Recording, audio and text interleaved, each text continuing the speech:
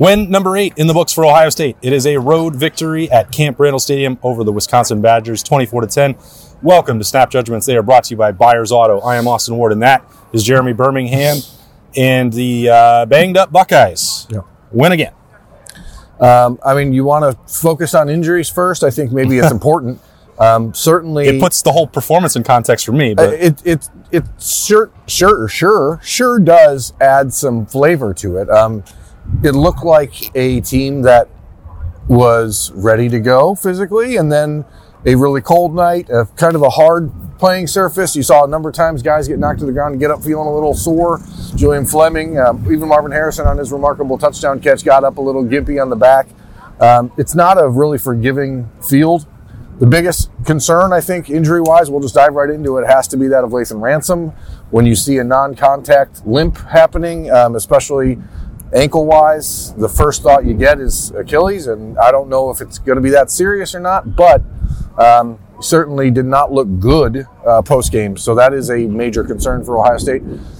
But it did open up a door, I think, for Jordan Hancock to prove once again his versatility. He ended up going back and playing that spot with the return of Denzel Burke.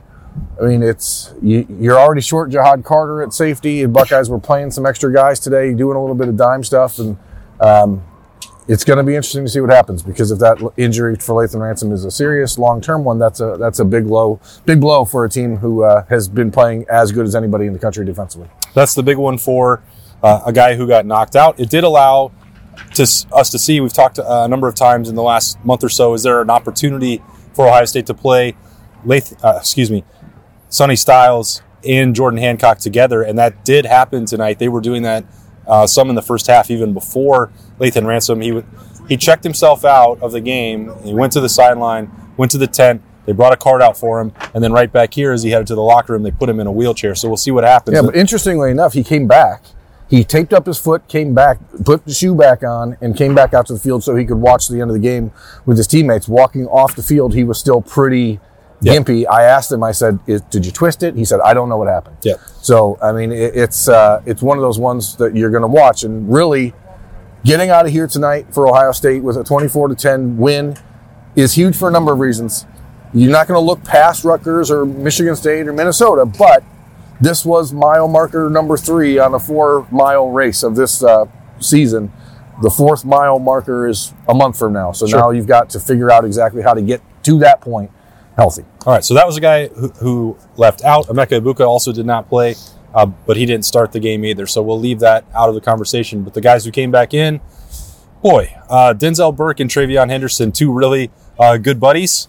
Both get cleared to go, and both made a massive impact for Ohio State, mostly Travion Henderson. Yeah, I mean, we have had a lot of discussion about Travion and like his place in the big board of running backs nationally. Is Ohio State a better offense without him on the field? Nope, they're not. Sorry. Pretty clear proof tonight, there's right? a lot of... We've seen a couple times this year, we're like, maybe the things move a little smoother this with Chip in there. When Travion Henderson, who's the best running back on the team, is healthy and his legs look super fresh tonight, like the running game is different because he has an ability to turn a 4-yard run into a 10-yard run like that. Now, that doesn't mean he doesn't have the ability to turn a 4-yard run into a -1-yard run, because he still does that every once in a while. But nobody had more negative rushing plays in NFL history than Barry Sanders. Okay, so. I'm okay with it. Okay. Because you have a guy that can pop one for 33 anytime he touches the ball, which is what he did on his game-sealing touchdown. So, but it's not just the running game. Travion helps Kyle McCord in the passing game so much, and he's just a different type of player. When you get him out here, you can see where this offense could go if you get a healthy Emeka Ibuka. Whatever, Cade Stover was not himself tonight, did not even get targeted. So he was out there, I think, just as a decoy, just to say we're not going to take him off the field because you're going to block a little bit and you're going to need him to chip. So we don't know exactly what's going on there. But this is a team that is banged up, but it's heading into November 8-0. And I was thinking about what I was going to say on Snap Judgments throughout the second quarter or third quarter, and my entire sort of perspective shifted, I guess, once it got to the fourth quarter, and like, it's freaking cold out here. Great crowd, good energy. Kyle McCord obviously did not play very well in the first half. He completed 13 of his last 15 passes after he threw the second interception, which Ryan Day took off of his shoulders and said, I understand that one. The first one didn't take that one off squarely on his shoulders for the first one. But, it's another instance where McCord bounces back and plays a much better game. And he did it with some physical toughness as well. He couldn't even put pressure on his left foot after he picked up the 3rd and 3 scramble that he ran for 8 yards. Like, it's a tough spot to play, and it's a 14-point win. Just keep thinking this is 2002, man. If this is that team wasn't even winning by 14. Were they? No, they won here that year. I think it was 20-13. So it has a lot of the same vibe to it. And I understand that there are going to be Ohio State fans frustrated with this effort in the first half from Kyle McCord, and trust me, I totally get it. Ryan Day himself talked about there being a lingering sense of frustration for Ohio State on offense that they have not played a complete game. And we can point to the injuries if we want for an excuse for that. We can, talk about Wisconsin playing a different coverage on the second interception for Kyle McCord and Ryan Day taking some of the blame for that, or at least saying that, Kyle McCord was not to blame. They are not playing at the level that they have offensively from the last couple years. There were missed throws. There were also some really freaking good ones from Kyle McCord, and I think that's what makes it hard to, properly evaluate or give a clear thumbs up or a clear thumbs down to a performance like that, because he was also really tough. On the play where he re-aggravated the ankle injury, or when I think that he did, it was on a scramble that had to be done to get a first down and a dive forward. He was not the same guy after that. He went and got on the exercise bike. Tristan Gebbia warmed up for a bit. Going into the fourth quarter, they had a little bit of a break. Ryan Day had to be thinking, do I need a different quarterback to get to the finish line? And Kyle McCord made that very clear. No, he's going back out there. And he made enough plays, as you said, Berm, 13 out of 15, some throws down the stretch. Travion busting the big one from the 33 to going into this end zone down here was obviously massive. But, I think it's just whatever you want to see out of it with Kyle McCord at this point, you can. This is start number 9. This is 8 for the year. And if people say, well, this is enough now, he's played it, he should be taking the next step. Understand. Yeah, that's a fair conversation, but it's also a pretty damn tough environment to play a football game. And I think Ryan Day understands. I didn't mean to just cut you off. No, you're fine. Like, Ryan Day understands that his quarterback needs a couple good things to happen early in the game. He said that the drop touchdown pass by Travion Henderson was like a puncture to the heart. I mean, that's pretty serious because Kyle McCord needs that ball to be caught.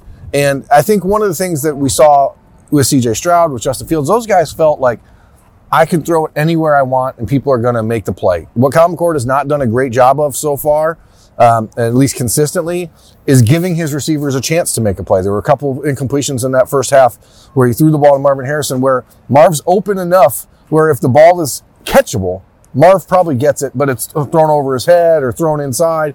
The Julian Fleming deep shot, it's similar to a week ago where he had Carnell Tate down the seam.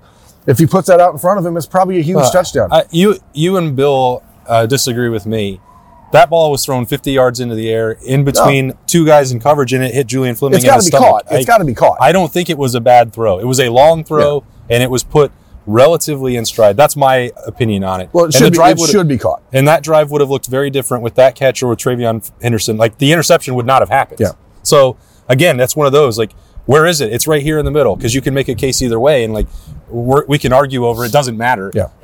They have to make more plays on offense at the end of November or in the first weekend in December or in January. That's the reality of the situation. But you don't have to make a ton if they never give up more than 10 points. Yeah, the defense is really good. And again, to come out here tonight, Wisconsin did not seem to really know what they wanted to do offensively. I think that there was a plan to get Braylon Allen really involved in the first half, and then he just couldn't get going.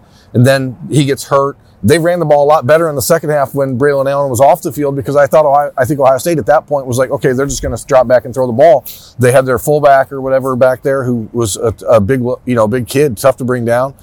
Braden Locke played a nice game for Wisconsin. Tough, I think there's some really good young quarterbacks developing around the Big Ten. Watching on Saturday, watching Northwestern, watching Indiana, watching Braden Locke tonight. The league is pretty good, and Luke Fickell's team deserves some credit for coming out here and making it difficult for the Buckeyes. This was not a game where they took a lot of risks and gave Ohio State big opportunities to hit home runs. So it's just it's not pretty, but like it's 24-10 on the road at Wisconsin. The last 2 times they played here went to overtime. So this is a marked improvement.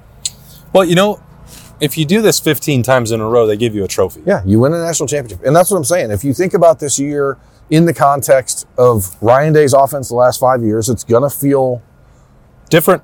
Yeah. And but it should feel different because this is think about 2019's defense with this is what it is. And it may not have Chase Young or Jeff Okuda or Jordan Fuller, but these are some damn good defensive players. Jack Sawyer has elevated his game in a major way. Steel Chambers on the second play of the game, forcing a fumble when Wisconsin had a little momentum early because of the 4th down stop against Ohio State. And then you see what Denzel Burke brings back. I don't know what the fans in here. I understand fans see whatever they want that serves their purpose. But like the receiver on the 3rd and 8 throw had his hand in Denzel Burke's face the whole time. Yeah. And I was walking off field with Denzel. I was like, I don't know why they're so mad. He's like, it was hand fighting the whole way. Like it was fair play. They're both doing it. This defense is good, man. And we watched, and folks will see it on the notebook tomorrow morning. Like a lot of guys pretty gimpy getting out of here tonight. And it feels like a little bit like the Notre Dame game when people are just like beat up. But you're going to get an opportunity to go home and rest, and you get to do that as a winner. And that, you mentioned it on the notebook, but the spread was 14. Vegas kind of had a beat on this, I think.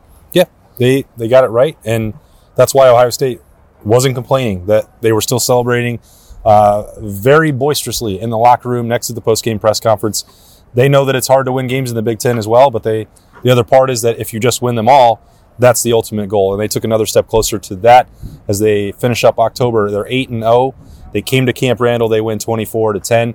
On the road again next week. They go to Rutgers. So not a ton of time to get rest and recuperated. This is a sneaky Scarlet Knights team that has been giving people some fits.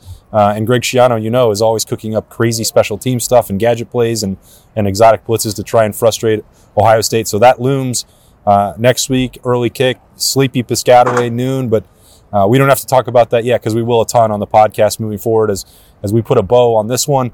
On Snap Judgments, they're brought to you by Byers Auto. 24-10, the Buckeyes are a winner. They're 8-0. They head to November in championship contention, and Marvin Harrison Jr. is a Heisman Trophy. He should be the favorite at this point. Boy, he's good, man. We'll have that conversation a little bit later on. But he's Jeremy Birmingham. I'm Austin Ward. Thanks for joining us on Snap Judgments. We'll talk to you later.